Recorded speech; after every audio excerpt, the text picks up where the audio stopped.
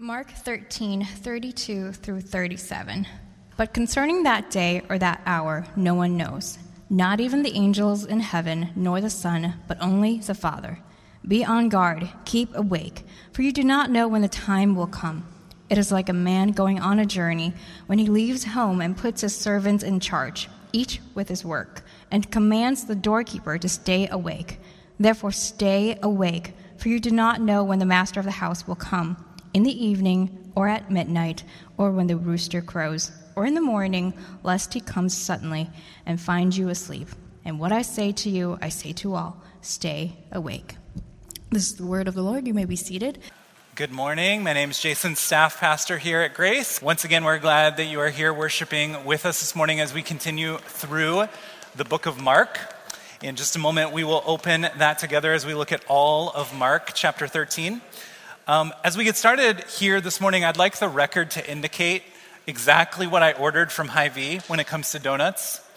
I ordered 12 Super Bowl donuts with 6 Chiefs colors and 6 49ers colors, and we got what we got. So that's I just don't know what to say. I don't know. They all look like Chiefs. There's more than 12.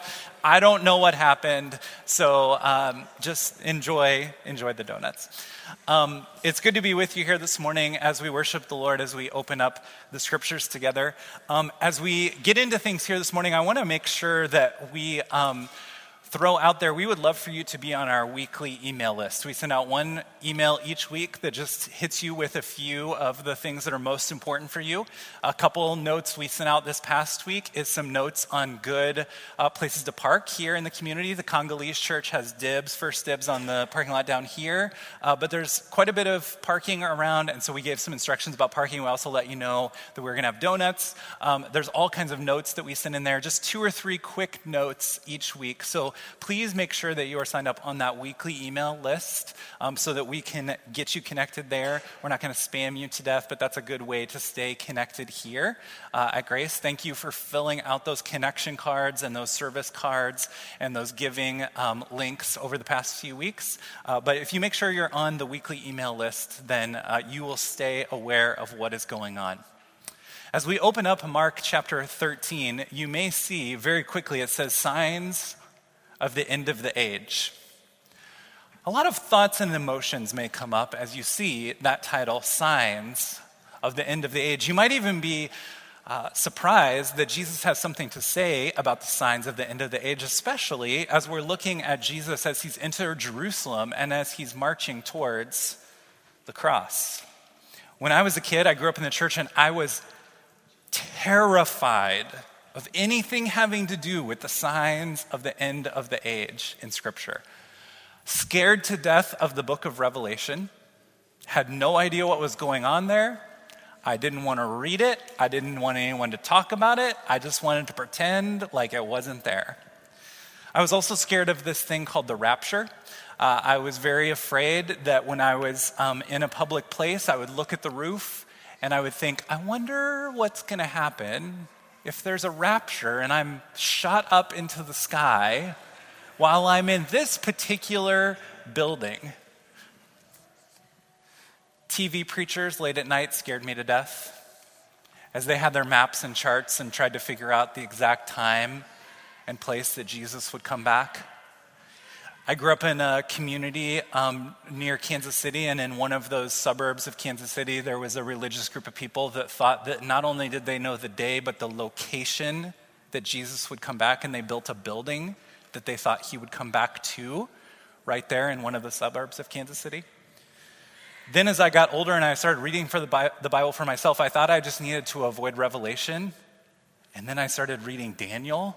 I was like, it's not just lions? What is going on in this book?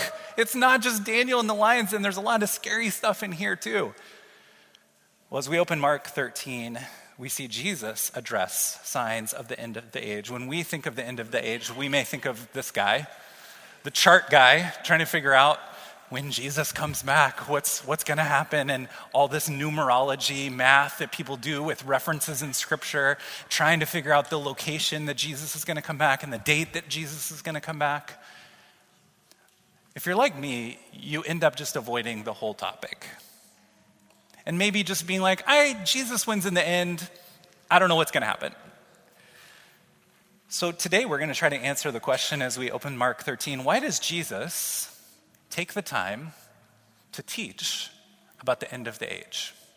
Why does Jesus take the time to teach about the end of the age? Would you pray with me and for me as we open the scripture together?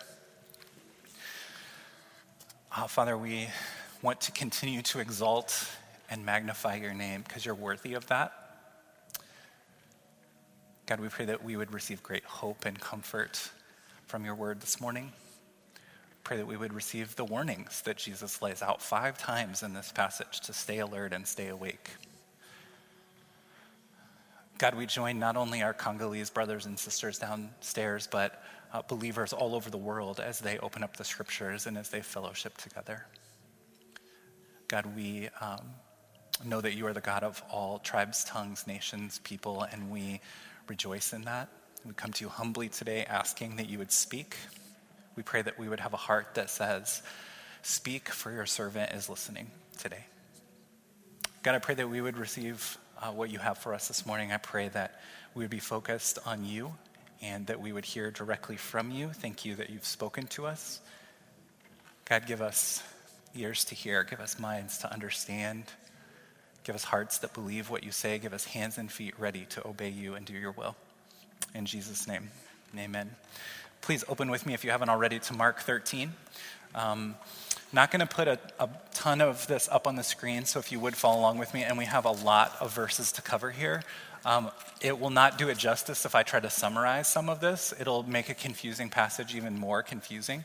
So it's really going to help if you follow along through Mark 13 as we go through these large chunks of passage. And then at the end, we're going to talk about what's clear in this passage. There's a lot that's not clear, but we're going to end today talking about what is clear. So Mark chapter 13, verses 1 and 2. And as he, Jesus, came out of the temple, one of his disciples said to him, "Look, teacher, what wonderful stones and what wonderful buildings." And Jesus said to him, "Do you see these great buildings? There will not be left here one stone upon another that will not be thrown down." So we read this and we should have a question in our mind as we read this. We should think, is Jesus speaking physically or metaphorically here? Jesus has referred to himself as the temple that would be torn down but would rise again. Jesus has used the temple as a metaphor both for him and for his people. And they're walking by the literal temple. Also, if you know history, you will know that in the year 70 AD, that literal temple in Jerusalem was torn down. In the Roman Empire, it was torn down. And not only that, but commentators disagree wildly on this passage. But the one thing that they tend to all agree on, the ones that I read about anyway in this section of Mark, say that the church reading the book of Mark would have been reading it right around the time that the temple was physically torn down. So is Jesus speaking metaphorically here, or is he speaking physically?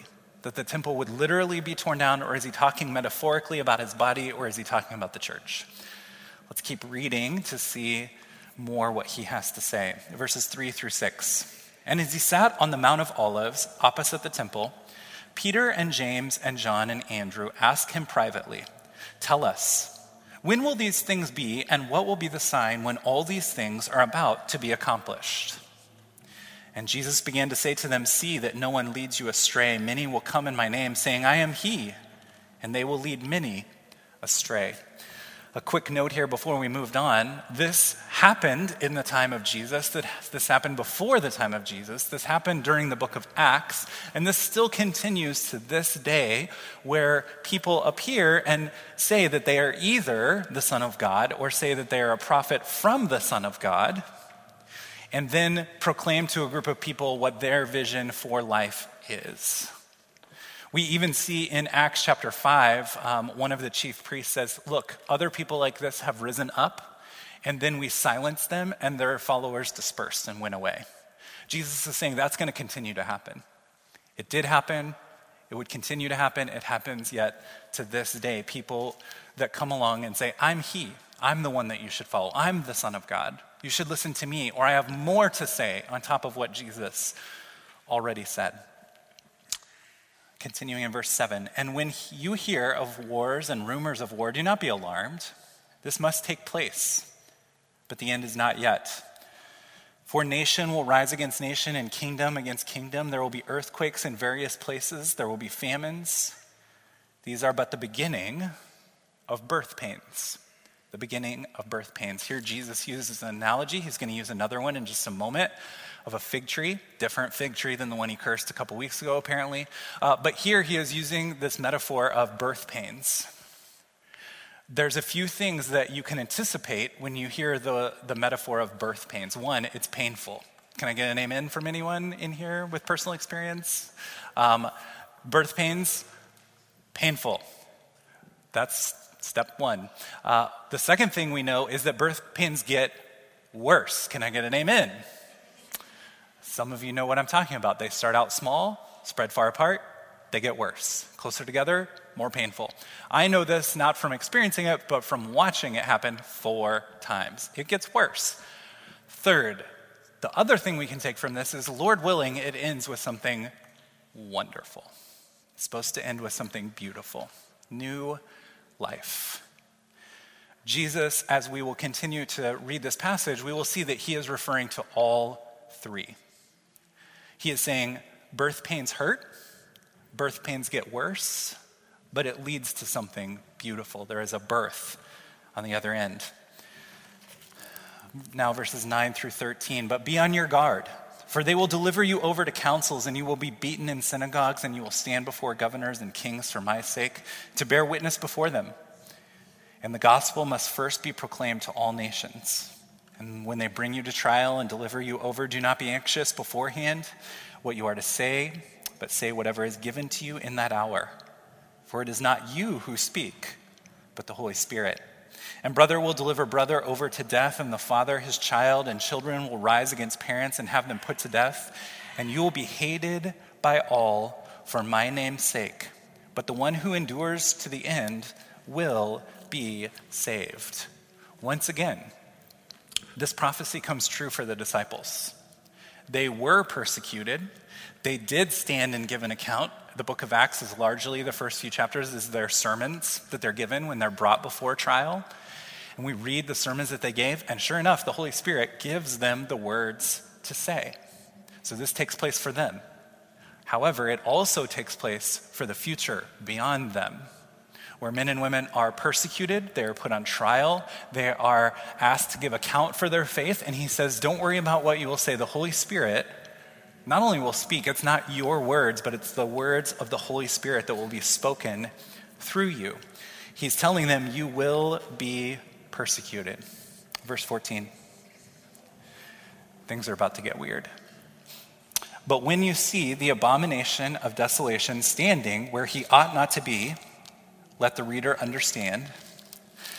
Then let those who are in Judea flee to the mountains. Let the one who is on the housetop not go down, nor enter his house to take anything out. And let the one who is in the field not turn back to take his cloak. And alas, for women who are pregnant and for those who are nursing infants in those days. Pray that it may not happen in winter. For in those days there will be such tribulation as has not been seen from the beginning of creation that God created until now, and there never will be. Look back with me at verse 14. In my translation here, which is the ESV, in parentheses it says, let the reader understand. There's a problem. Do you understand? I don't. It says let the reader understand, but when I read that, I just read, but when you see the abomination of desolation standing where he ought not to be, let the reader understand. That's a self-referential meta comment, like, well, of course you know what I'm talking about. Well, there's a problem. We have no idea what he's talking about. We have no idea what he's talking about. So we have to try to figure this out. What is he talking about? First, he says the abomination of desolation. This is a phrase that he is quoting directly from the book of Daniel. In the book of Daniel, we read 3 times that there is this abomination of desolation that will take place in the future. So that's one thing. The second thing is we're told here that this is where he ought not to be. We see this as a he. It's a person. It's an individual. It's a historical person that's taking place here. Now, the translators differ on who this is. Is it Satan? Is it a historical figure? It could be all kinds of different people, but it's a person, and it's this abomination of desolation that the book of Daniel talks about. Now, we need to get into interpretations.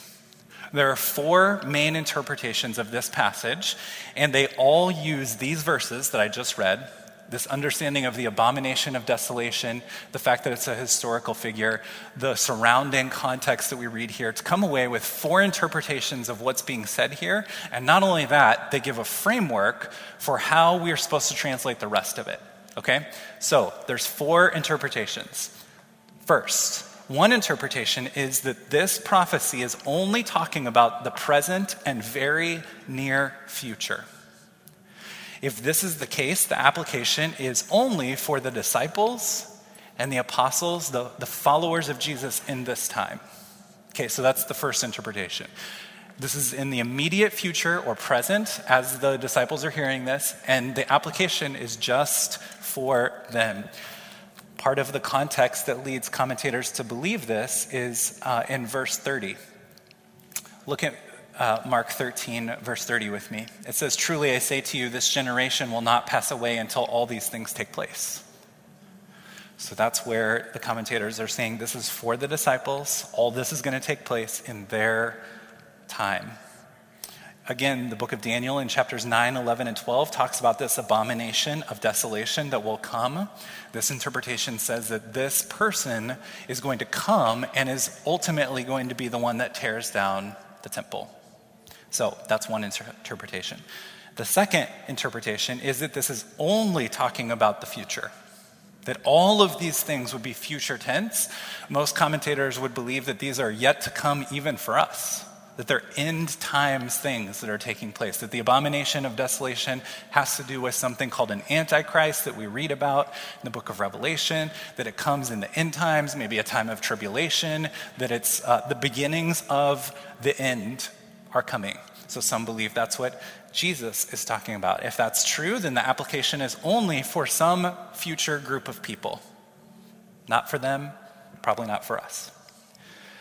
Third interpretation, that this is talking about the present, the near future, and the distant future. This is one-stop shopping, one-size-fits-all application for everyone. That means that this passage, the interpreters would say, is talking to the disciples, is talking to the first century church that we read about in the book of Acts, and that is also for us, and that is for some future group of people as well, that there's multiple fulfillments taking place here. There's really good precedent for this in Scripture. Think about the promises of David that we read that are fulfilled in David, but are also fulfilled in a future Messiah when Christ comes. So that would be the third interpretation. The fourth interpretation, this is primarily, or maybe entirely, metaphor. It's all spiritual. It's all about spiritual things that are taking place in heaven, and it's not anything that's going to take place here on earth. So those are the 4 major categories of interpretation. And I'm going to be very ungenerous here, but I'm going to include myself. What most Christians do with this is they say, I don't know. So I'm just not going to think about it. I'm not going to dig into it. It's not clear. We don't want to be the guy on the screen with the charts and the maps and the numerology. So we're just like, I don't know, Jesus wins in the end. Let's move on. Let's go back to the epistles, right? So that's usually what we do with these different interpretations. So in a little bit, we'll talk about what do we do with all this? What do we do with all these interpretations? But before we do, let's continue on in the passage. Mark 13, verses 20 through 23. "And if the Lord had not cut short the days, no human being would be saved. But for the sake of the elect whom he chose, he shortened the days.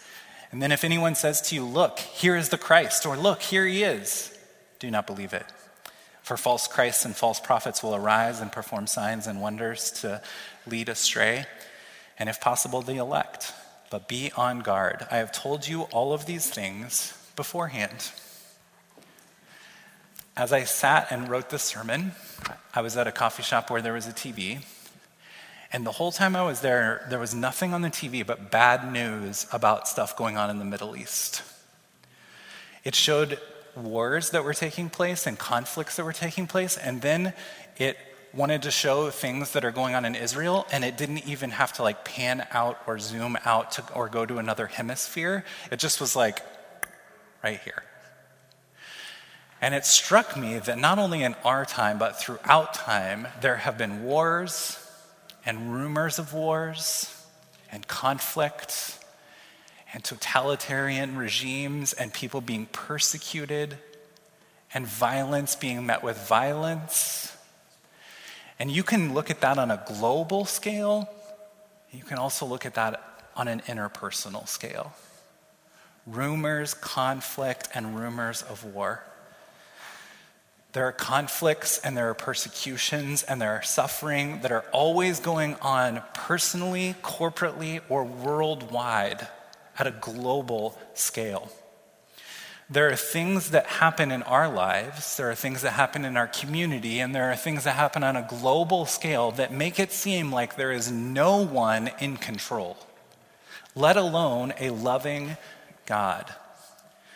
One of the takeaways that we get from this passage is that God is in control of all of history. 2 Peter 3 verse 9 says, "The Lord is not slow to fulfill his promise, as some would count slowness. But he is patient towards you, not wishing that any should perish, but that all should reach repentance." One takeaway from all of this is what we read here plainly in Scripture, that he will cut short the suffering for the sake of his elect. That's really good news. When we look at our lives, when we look at the news, when we look at our world, when we look at the community around us, it is good news that he will cut short our suffering.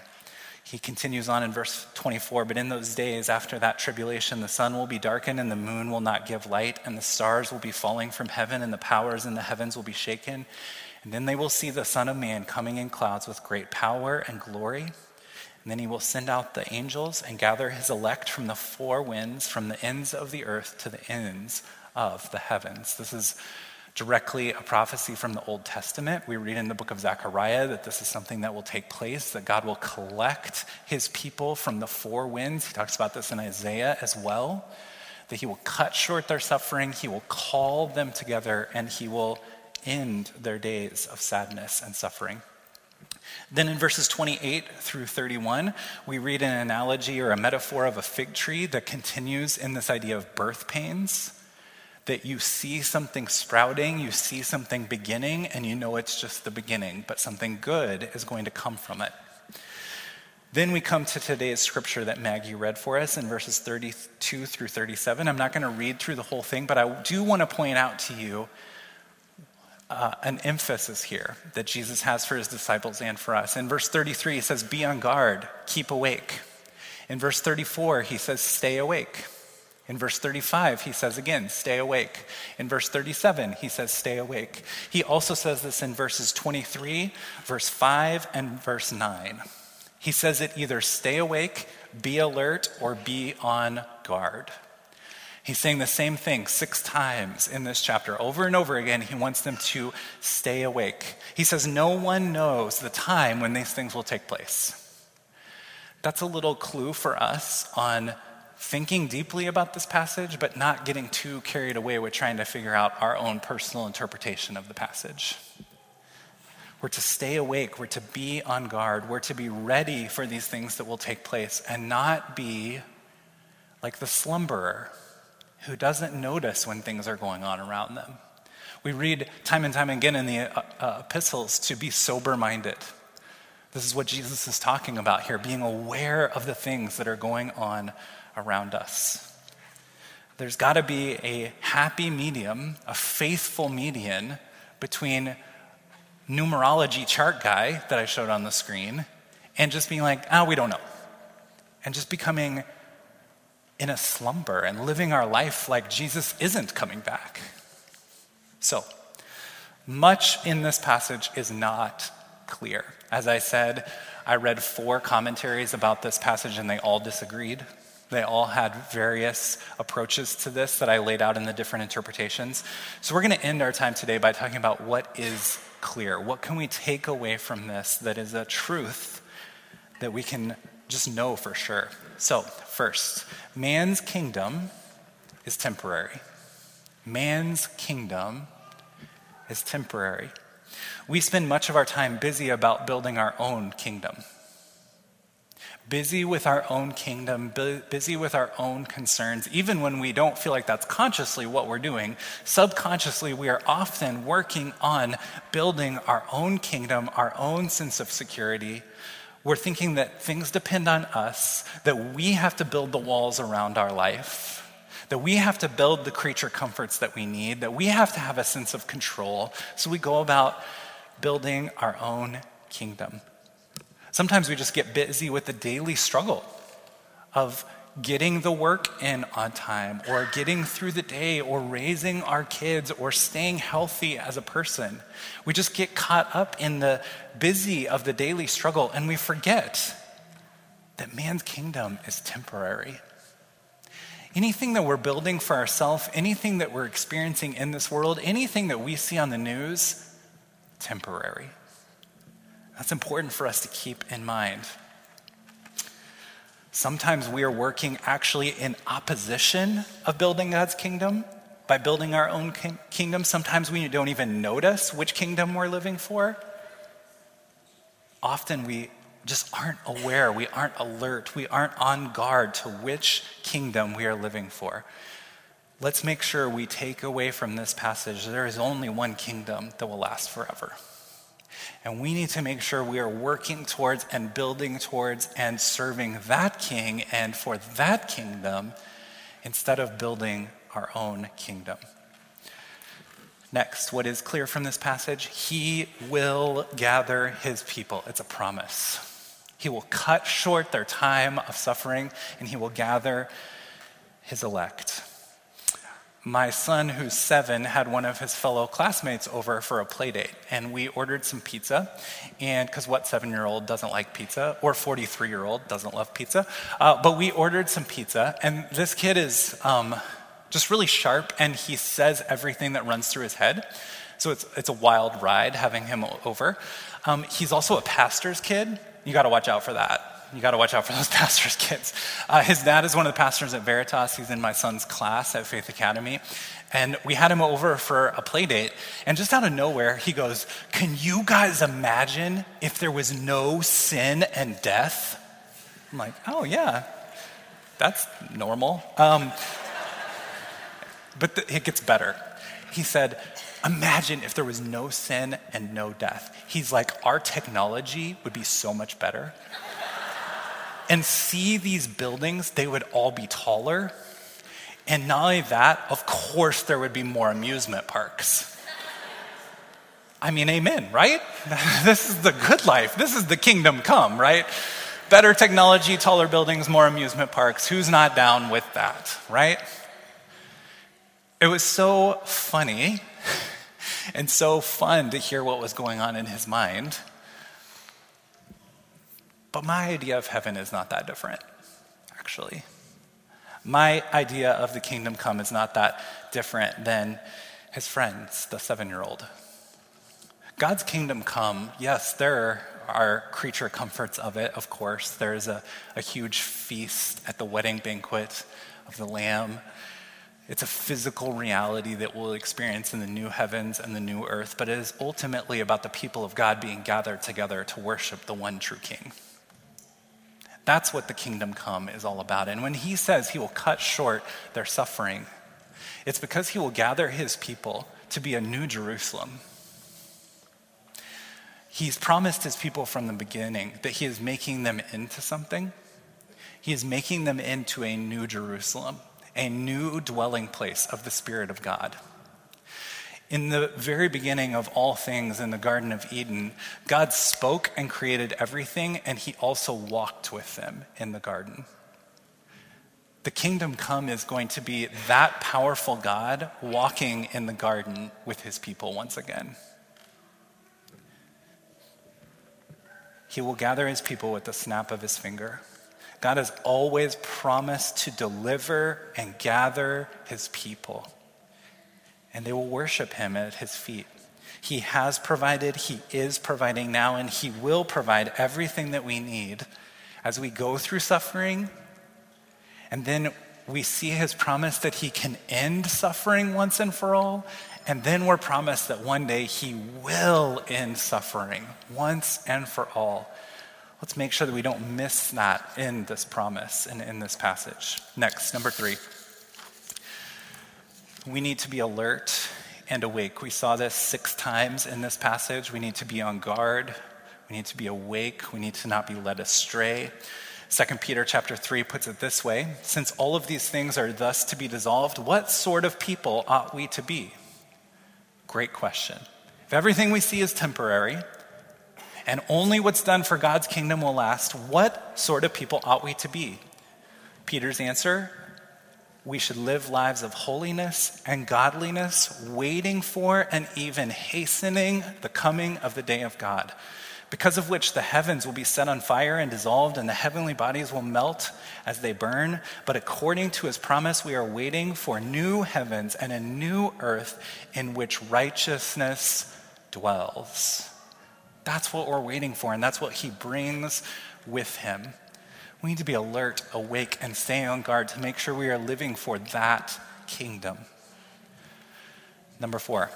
There is always a spiritual reality and a physical reality at play when we read Scripture. This is where interpretation goes wrong. When we over-spiritualize or make something into a metaphor, or when we say something is only physical or political or something we will see on this earth, we typically miss what's really going on in the passage. There's always a physical reality where these things are taking place, and there's a spiritual or metaphorical reality or a heavenly reality that's going on as well. And when I've seen interpretation go wrong, whether it be me or commentaries or books or whatever it is, it's when people focus on one and say, it's just this, so it can't be this. And so really what we decide about Mark 13, whether you think one of those 4 interpretations is right or not, the fact of the matter is that there is a spiritual reality and a physical reality when it comes to our suffering, God's kingdom coming, and him being king of the whole earth and the whole universe, and all things being made by him, through him, and for him. That's a reality, no matter what our interpretation of the passage is. Which leads to the last point, and hopefully the most applicable one for us today. We can take comfort no matter the circumstances. What we miss when we ignore passages like this, or the book of Revelation, or the second half of the book of Daniel, what we miss is a great comfort for us in times of trouble. It is so important that we remember that we are not the first people to suffer. And there have been wars and rumors of wars, and Christians somewhere in the world thinking this is the end at all times. We can take great comfort in knowing the God of the universe who made everything, he's in charge. He's in control of all things. No matter what we see in the headlines, no matter what we see going on in our life or our community, he is the one that is in charge. There is always something going on in our world that can cause us to lose faith, that can cause us to be discouraged, that can cause us to be down. Throughout history, this has been the case. In the intertestamental periods between the Old Testament and New Testament, there was this guy named Antiochus who defiled the temple. He led a group of people into the temple of God and defiled it in every way possible. He basically took anything that was defiled or filthy from the Old Testament, and he literally, physically threw it all over inside the temple to defile the temple. There was at one time a statue of Zeus that was set up in the temple by the Greek people living in the Roman Empire. Then in 70 AD, the temple came down to its foundations. The temple in Jerusalem torn down physically. That, and throughout church history, and even to this day, there are things going on in our world that make it seem like, is there a God that's in control of this? 1 Peter 4:12. Beloved, do not be surprised at the fiery trial when it comes upon you to test you, as though something strange were happening to you. But rejoice insofar as you share in Christ's suffering, that you may also rejoice and be glad when his glory is revealed. If you are insulted for the name of Christ, you are blessed because the Spirit of the glory of God rests upon you. What looks like a setback for the kingdom or your life or for the church is really an opportunity for the Lord to show his power and his mercy. When Jesus died on Friday and on Saturday and until dawn on Sunday, it looked like hope was gone. For his fans, it looked like he was just another false Messiah. For his foes, it looked like they had extinguished their biggest problem. To his followers, it seemed like the worst had happened.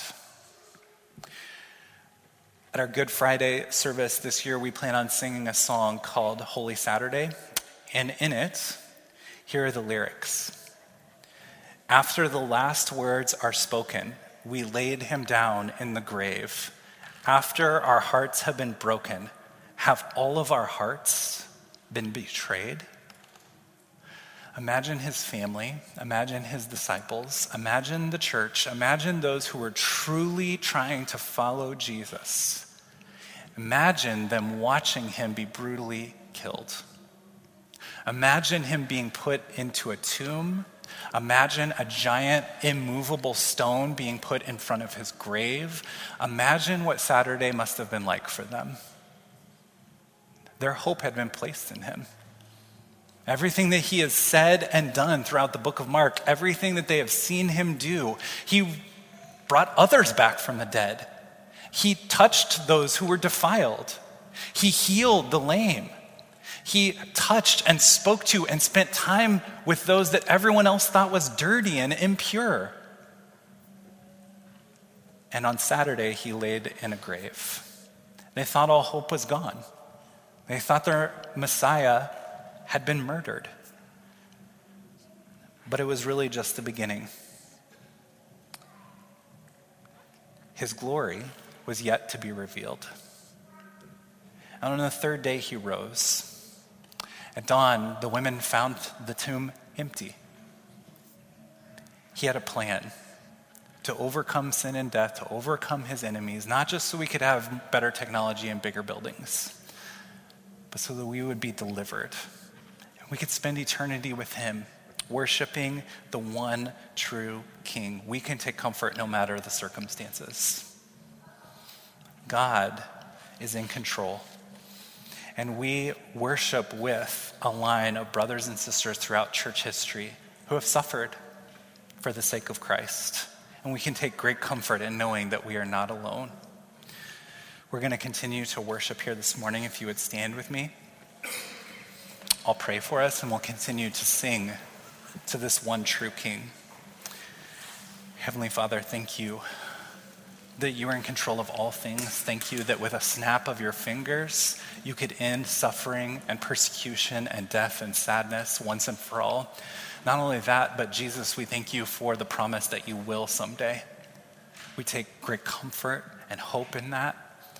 Jesus, may we worship you as the risen King, the King of all kings, who now sits at the right hand of the Father and one day will sit on his earthly throne in the new heavens and the new earth, in the seat that you deserve, Jesus. You are worthy of all of our praise. Receive these words of comfort and assurance, the very last words of Scripture, and at the end of all things in the book of Revelation. He who testifies to these things says, surely I am coming soon. Amen. The church proclaims, come, Lord Jesus. The grace of the Lord Jesus be with you all. Amen. Go in grace, and we'll see you soon.